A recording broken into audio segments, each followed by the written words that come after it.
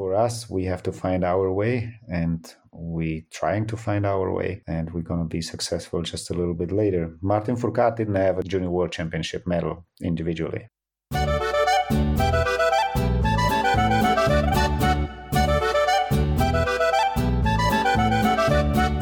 Hello, everybody, and welcome to the Penalty Loop Podcast, a podcast about biathlon by Jordan Gottschalk from Penalty Loop and RJ Weiss from Biathlon Analytics.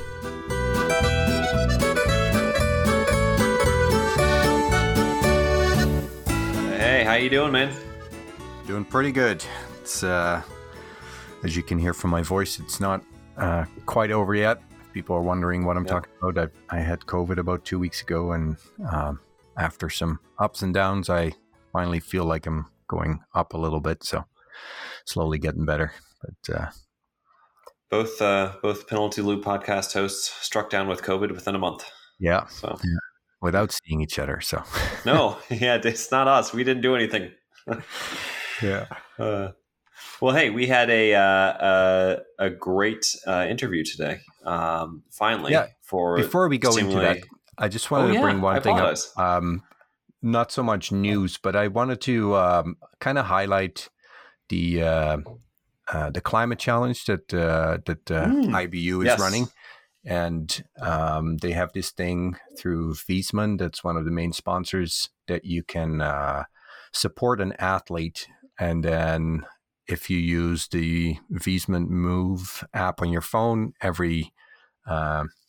it's similar to your usual activity tracker, but every mile you walk or move or something gets added to your athlete of choice, and then that is converted into the number of trees they're going to plant. So I think it's a good example of how the IBU is doing a lot of things outside of strict biathlon, and just wanted to mention that. And did you choose an athlete to support? I had to go with Gilles Bernat as the Canadian on the group. The proud Canadian. Yep. Deirdre Irwin is on there too. So if you want to go USA, then that's an option for you. But yeah, there's I think there's eight athletes. So plenty of options. So that was one to say. Yeah. But yeah, great conversation with the coach this time. We talked to Italian coach of the US now men's and women's team, Armin Auchentaller, if I say that correctly. And we went a little bit out of our usual structure.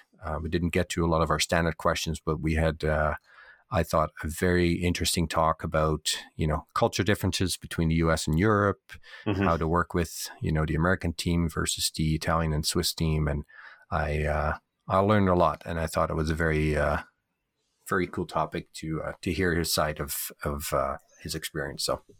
Yeah, and I did too, especially as an American. Just hearing his thoughts on some of the challenges that they face. Coaching and trying to develop the American team. One of the, I wouldn't say frustrations, but I would say one of the things that most people would think is that in the United States we have this 330 million people. You should be able to find a half dozen who can perform a biathlon reasonably well. But he does a really good job of getting into the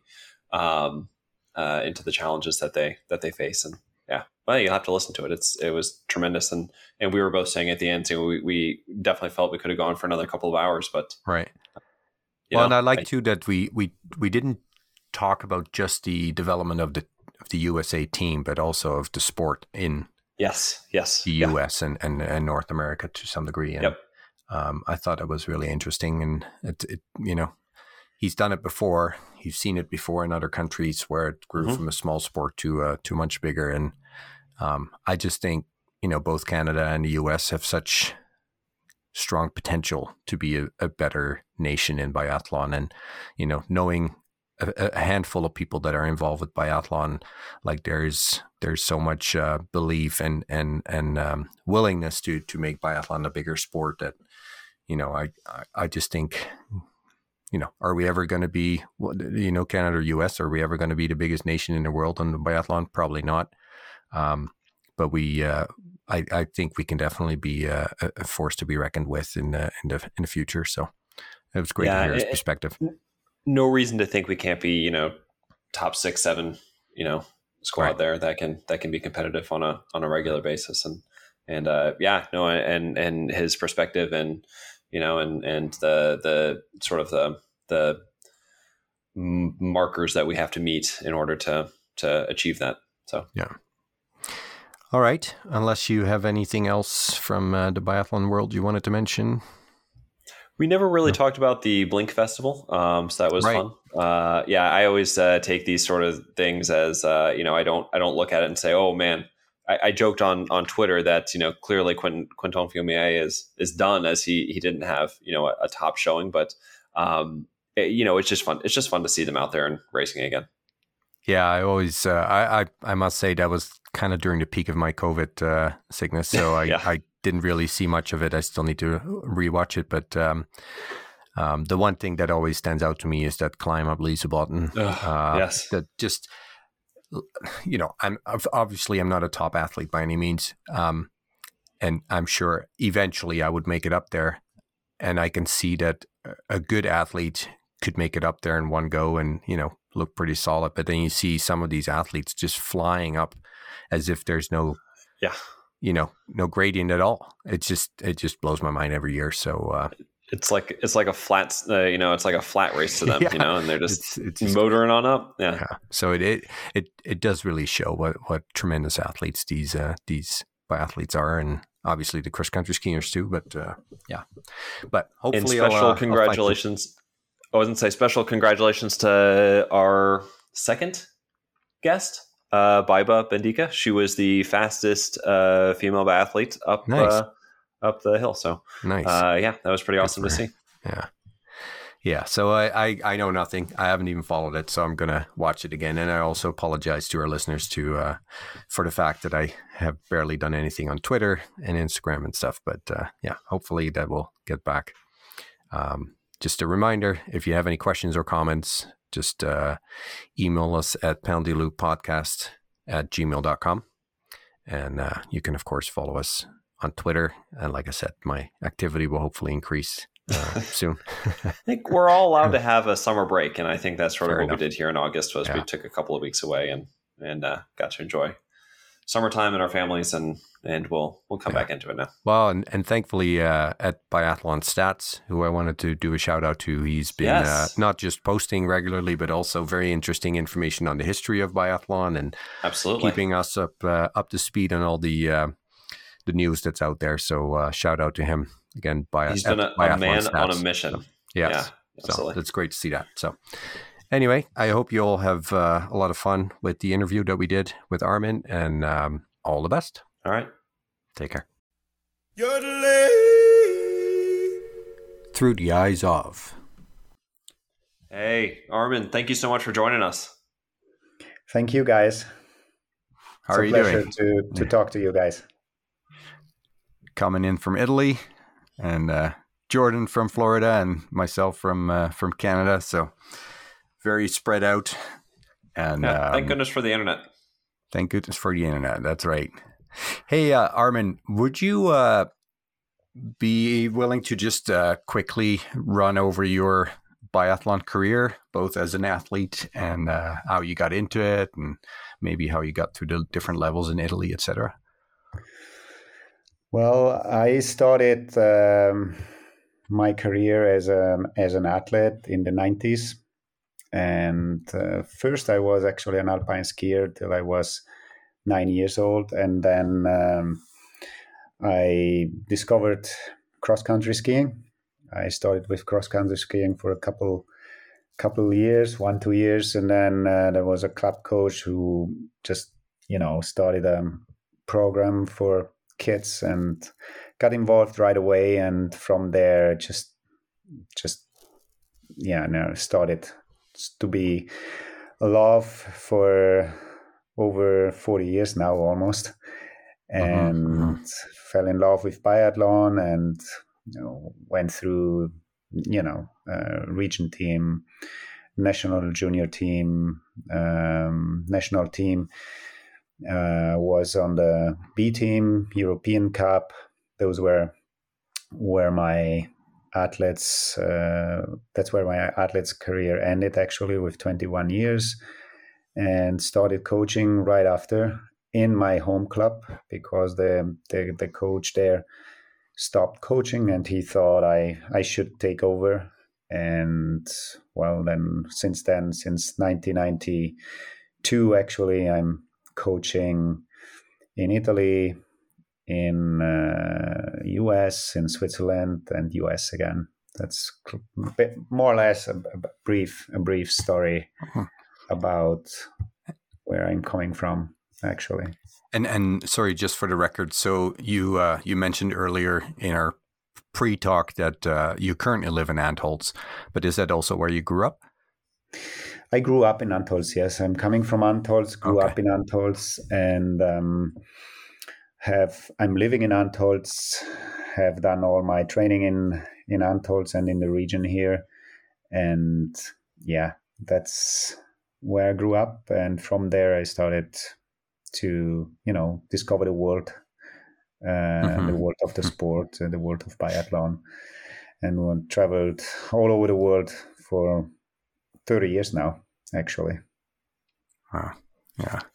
I know we've been fortunate to speak with a lot of different athletes and coaches and people associated with biathlon this summer. And almost every single one of them has said that Antholz is their favorite location. So a lot of very jealous people that you got to grow up there and call Antholz home.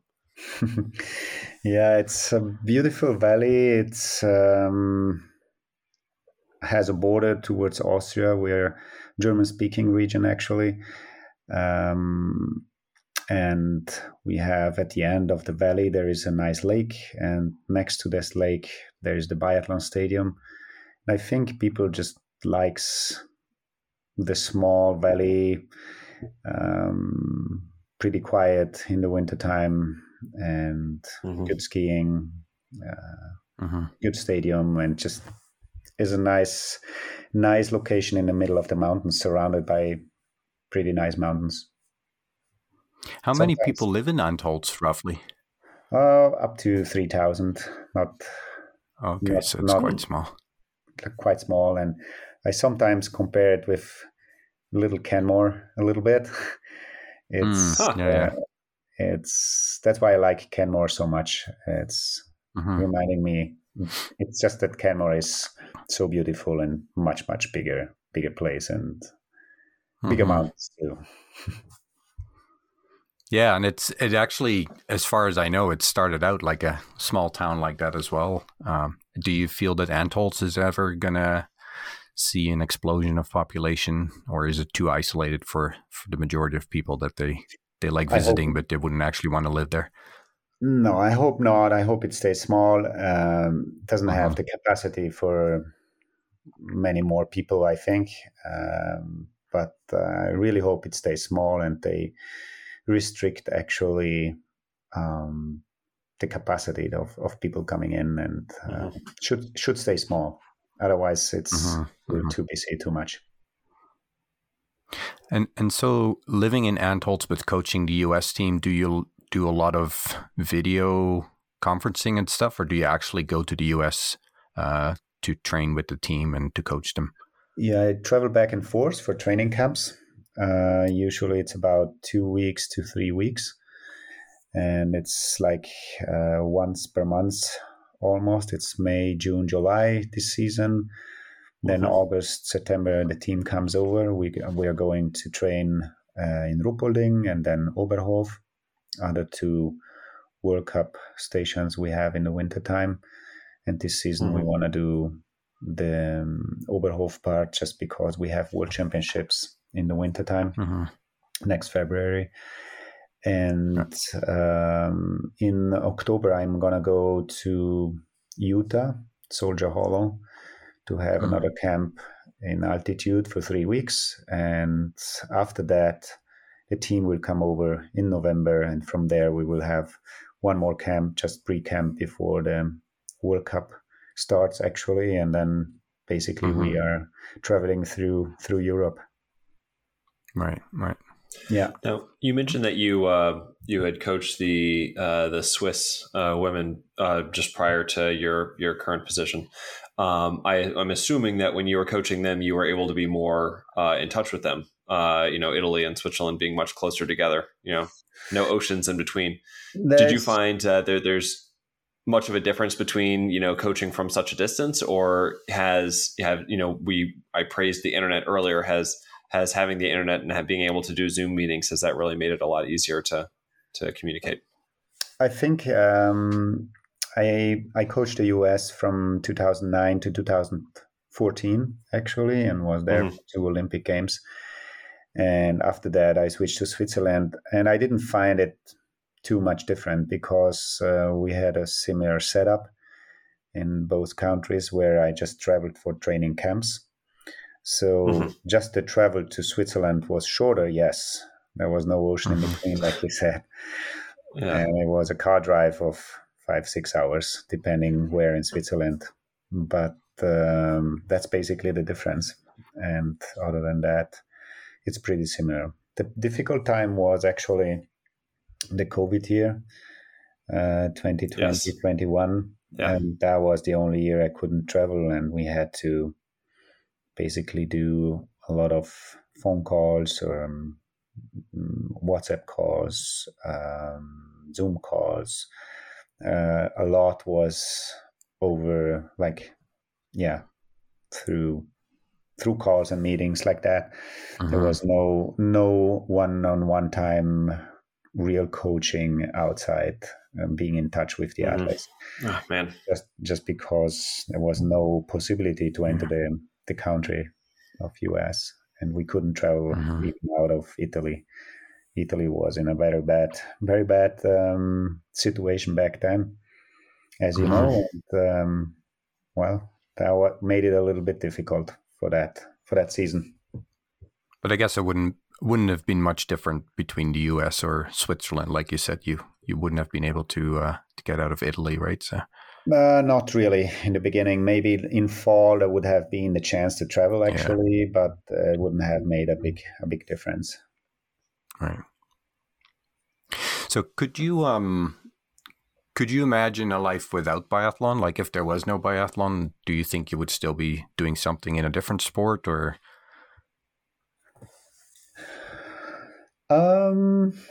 That's a good question. Time went by quick and fast, probably good, because that means that you like the job. Yeah.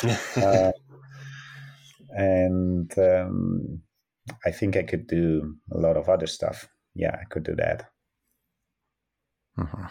I did actually. A couple other things. I have a couple other projects on the side, but that's just smaller business. But biathlon is still my actually favorite thing right now. Not sure how much longer, and I don't want to think too much about it. As long as I enjoy it, I will do it. So is that? Sorry for poking here, but is that because of concern over the climate, that there may not be enough snow in the near future, or are you just thinking of getting out of biathlon? No. As of now, I don't want to get out of biathlon at all, and I hope that the climate doesn't get too bad. Although the signs are not good, so the nature is fighting us basically, and we should recognize very soon that we have to react or do something, cooperate with the nature actually. Yeah. Yeah, you're not kidding.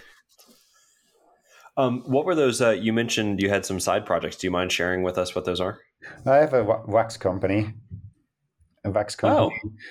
So that's my side project. Have it since a couple of years already now. Yeah. So being an American, and you are our first person that is connected with the U.S. team that we have had the opportunity to interview, I've got a lot of questions, particularly with your experience with the team, and how, since you have experience with the Italian teams and Swiss teams, like how it differs from some of the other your other experiences as well, if you don't mind me getting into that. I'm fine with that. Just ask. Yeah, excellent. Okay. I can still not answer. So you had originally coached the U.S. as the shooting coach, and you said that between 2009 and 2014. Yeah. So I was just wondering, how did that connection come to be? Like, how did you end up getting connected with the U.S. team? It was a funny story. I was in Pyeongchang at the World Championships and with the Italian team, and basically I was on the range pretty early. Actually, me and the former US coach Per Nilsson were actually at the range at the same times, but we were well ahead of everybody, and we started actually to talk. We didn't know each other at all. We just said hello beforehand because we never really had the chance to talk to each other. And it happens that the two of you are on the range, and you started to, hey, how are you doing, and stuff like that. And it started a really nice conversation with Per, who got a really, really good friend of mine, and we still are in very close contact. And basically, it ended up to, what are you doing next season and stuff like that. And I didn't really know. And he was like, we are basically trying to find a new coach or coach along with me. And I was like, oh, that's interesting. And in my head, that's interesting, actually. And but I thought, it's those conversations where you don't really know, is it like, something you just bring up, basically by the end of the World Championships back then, and the last day, Per said, hey, let's drink a beer tonight together. And he mentioned it again, and he said, just, we're really just searching a coach. I said, okay, that's great. And flew home, and when I was home 2 days later, I got the phone call from the former high performance director, which was Bernd Eisenbichler. And he said, we're really interested to hire you, and if I'm available. And I said, yeah, let's talk. And one of the last World Cups, back then it was in Trondheim, Oslo, one of the last World Cups then, and we had a meeting, and it took off from there, and we had a couple other meetings following up from there, and then we just signed the contract at a McDonald's, actually. No. Well, and it seems to have worked out. You were here for quite a number of years. So when you came over, what was your first impression? I mean, you're coming from an Italian squad, and generally, at least our impression here in the States is that the Italy being a more traditional biathlon nation. When you first started coaching the United States team, what were your first impressions? I mean, I saw right away there's the culture is different, and I like it a lot. I like the culture a lot, and people is different. I like the commitment I saw from the athletes back then, and still now they are really committed. If they want to reach a goal, they're on it, and which they do in Italy too, and in the whole world, by the way. But the way they approached things was like a little different, because in Italy or Germany or Austria, France, young people around 18 join police or border police or military, and they have a life already. They're professionals because they earn their money. And back then, those athletes didn't earn any money. They just were like into that sport, and that was very, very new for me, because they had a certain age already, like 22, 23 years old, and they started to do biathlon, whereas in Europe, people start with 9, 10, 11 years old to start to play the game. And by the time they are 18, 19, they have almost 10 years in biathlon. And those guys didn't even start. Some of them didn't even start at that age. So they had to learn everything from new, and not really a financial support, just trying to get sponsors, donators from the privately. And that was very new to me, and that showed me that those peoples are really, really, really committed to do that and give everything to succeed, actually. And then I think that's a strength in US to have that, and Europeans actually can learn from that. What I also like and is different, that people, they just invest first in their studies, college or university and stuff, and then they start with the professional sport actually right after. And I think that's an awesome system.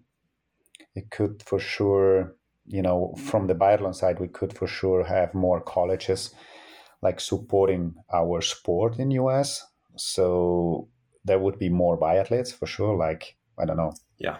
For instance, for skiing or other sports in US, it's just a small community, but we would need more colleges to support that sport. So I think it could grow pretty quickly, also in US. But I like that situation, that those people study and try to invest in their future, try and invest in their possibilities after a sports career, and then they start a sports career actually, and then they see if they are successful or not. And I like that. Yeah, it's a like you said, it's just a different route into getting into the sport. Sort of a different attitude towards it. Right. And I don't say it's wrong or right. I think it's a great system. What we will need for biathlon in US would need more clubs, more facilities to do the sport. Although it's growing quite a bit lately, and I'm very happy to see those things. Also, like the Arian Center right now is coming up, and just what I was going to mention. Yeah, in the East and in the West, there's some new smaller centers, and we have the Paul Smith College now supporting some biathletes, and we have in Montana in Bozeman club CrossCut doing great jobs with the athletes there, and I'm so thankful to seeing those athletes, those coaches, those supporters, those donators doing something for our sport. And that's what we actually need. The more clubs and educated coaches we will have in the future, the better the sport will be internationally, and the more successful US will be. I'm very hopeful that US can be a very strong country in biathlon.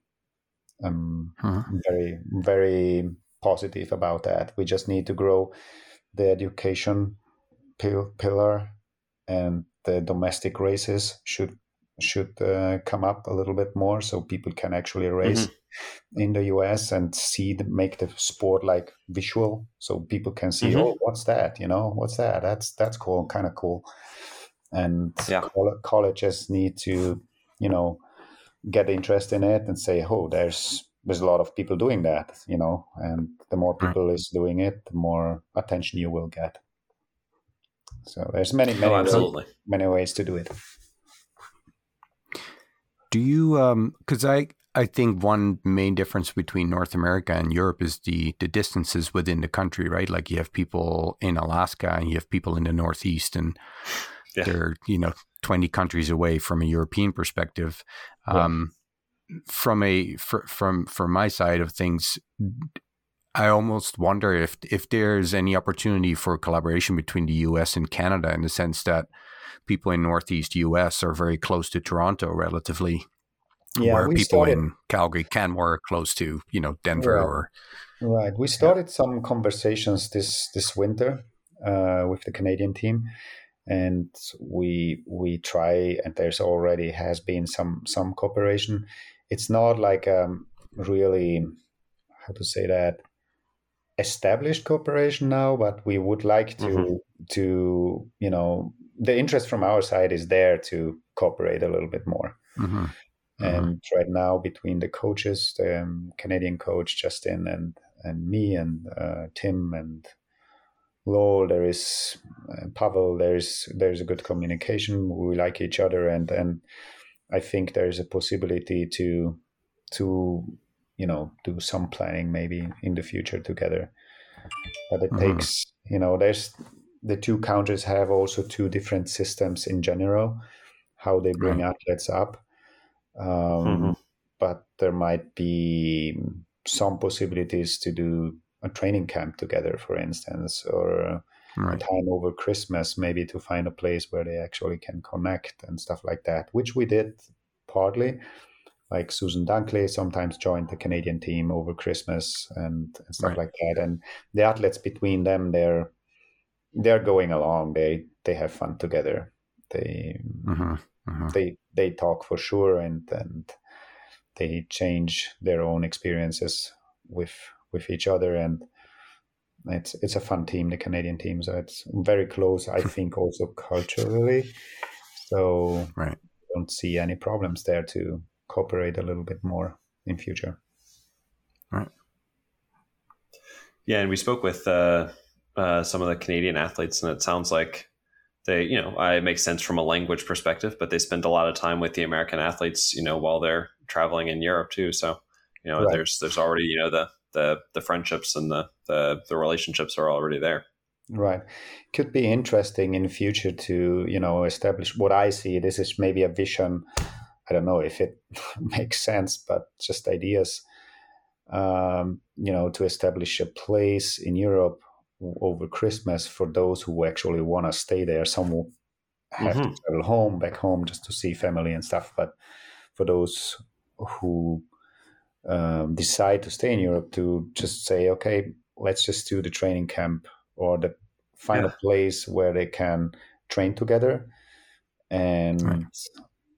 to fix that as a European base, basically. Oh, let's go to whatever this place, and that's where we meet the Canadians for sure, and we can train together and hang out together and have a little Create different, that closer bond. Yeah. yeah, a little different environment over. If So maybe they can all come to Antholz with you. They can all come to your house for Christmas. out to my house for Christmas, Be very full. they bring gifts, they can come. Yeah. That sounds reasonable. And do you think, we talked about climate change a little bit earlier, and extending on that, it's not unlikely that summer biathlon and roller skiing and shooting is going to be growing in the future, just, because there's potentially less and less snow. Do you think that could be an opportunity for a large nation like the US that maybe have a lot of people that, might be interested in summer biathlon, but don't really relate to winter biathlon because they live in a state where they don't have snow and are therefore maybe feeling less connected to a winter sport? Well, that's looking ahead quite a bit right now. Mm-hmm. What there is a tendency from the International Federation, IBU, they want to create a summer tour, call it like that.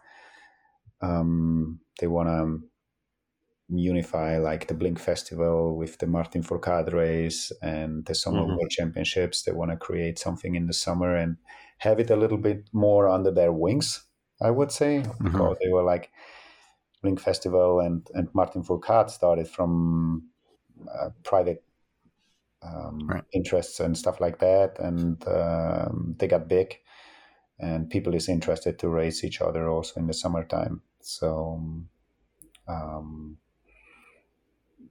there's a tendency to that. I hope that we still will have snow actually, because Of course, yeah. right. We can always come to Canmore where it's plenty cold. Yeah, it's pretty cold. Yeah. And Yeah, I think if it's like going in that direction, we just have to build some facilities with roller ski tracks in the US. right. And if there is snow in any case, then we have both. Yeah, that's right. Hey, come on down to Florida. Yeah. Get some nice heat training. Yeah. Yeah.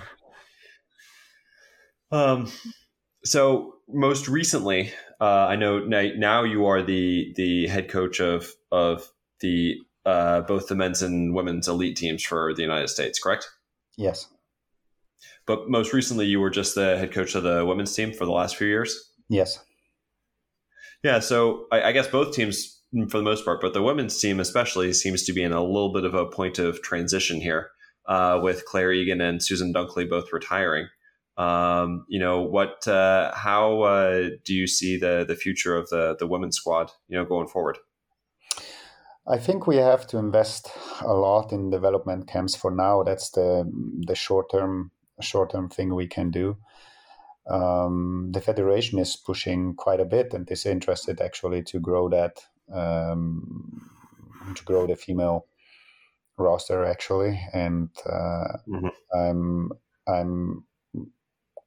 really hoping that there's people out there starting to do biathlon and joining those development camps we just had in Lake Placid these last couple of days. And I talked to Tim and Lowell, and they said there were like a couple of young ladies seemed very happy to see those ladies joining that development camp, and hopefully they can stick with the sport and close that gap in a couple of years. Of course, we have Claire and Susan retiring, and they have been very successful over the years. And closing that gap is not that easy. There is now Deidre Irvin, who came off from Great Olympics, and Joanne Reed, who already had a top 10 at Worlds and top 15 at Worlds. They are the leaders, basically. They need to, step in those shoes and try to step in those shoes to make sure that the sports remains in the news, in the media, and that young female athletes see, oh, that's cool what they're doing, and continue actually that path, and hopefully young girls, young ladies, or now cross-country skiers, they are also welcome to switch and to start to try biathlon actually. We have the centers, we have local coaches in Craftsbury and Crescott and other regions who started to do biathlon, and I think it's going to be more and more easy to switch to the sport of biathlon in the future. So you mentioned Deidre Irwin, and I just know her story, switching from cross-country skiing into biathlon, and you're talking about hopefully being able to get other women and other athletes to do that. How do you guys do that? How do you approach athletes that you see in the cross-country ranks and say, hey, have you thought about trying biathlon? Where do you find them, and how do you approach them? I mean, that's a job usually Tim tries to do. He's the development director, and I mean, we don't want to be aggressive at all. I mean, it's a personal decision what you're doing and where you want to heat to. What we did in past was talent ID camps, TID camps we call them, and people could just sign up for such a camp, and then we tested them like for shooting or skiing or uphill running and different tests, and the best one got chosen usually, and that's how we did it in past. But it's not always like you find one or two. It's a very restricted pool of athletes who actually sign up.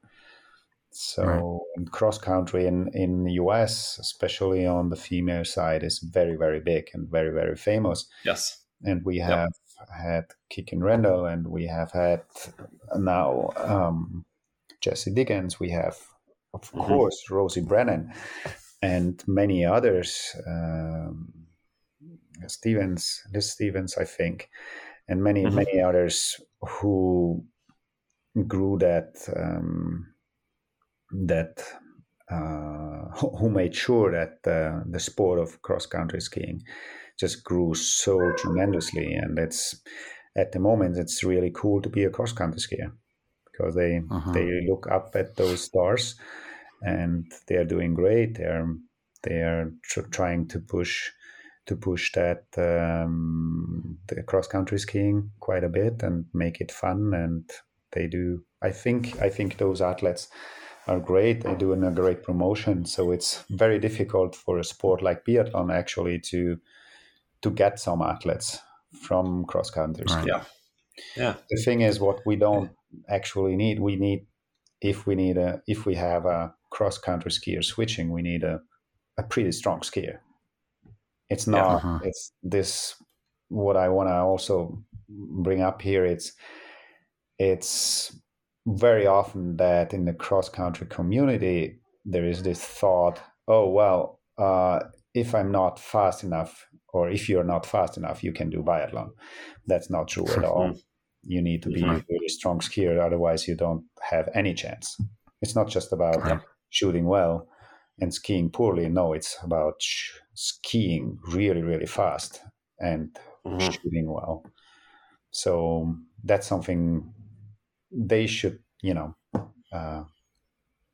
the cross-country world out there and the sports interested guys and fans should know. It's not just being a poor skier at all, and poor skier and shooting well. No, it's to be a fast skier and a great shooter. This concludes the first part of the interview with Armin Auchentaller. Thank you all for listening, and the second part of the interview will be posted 1 week from now.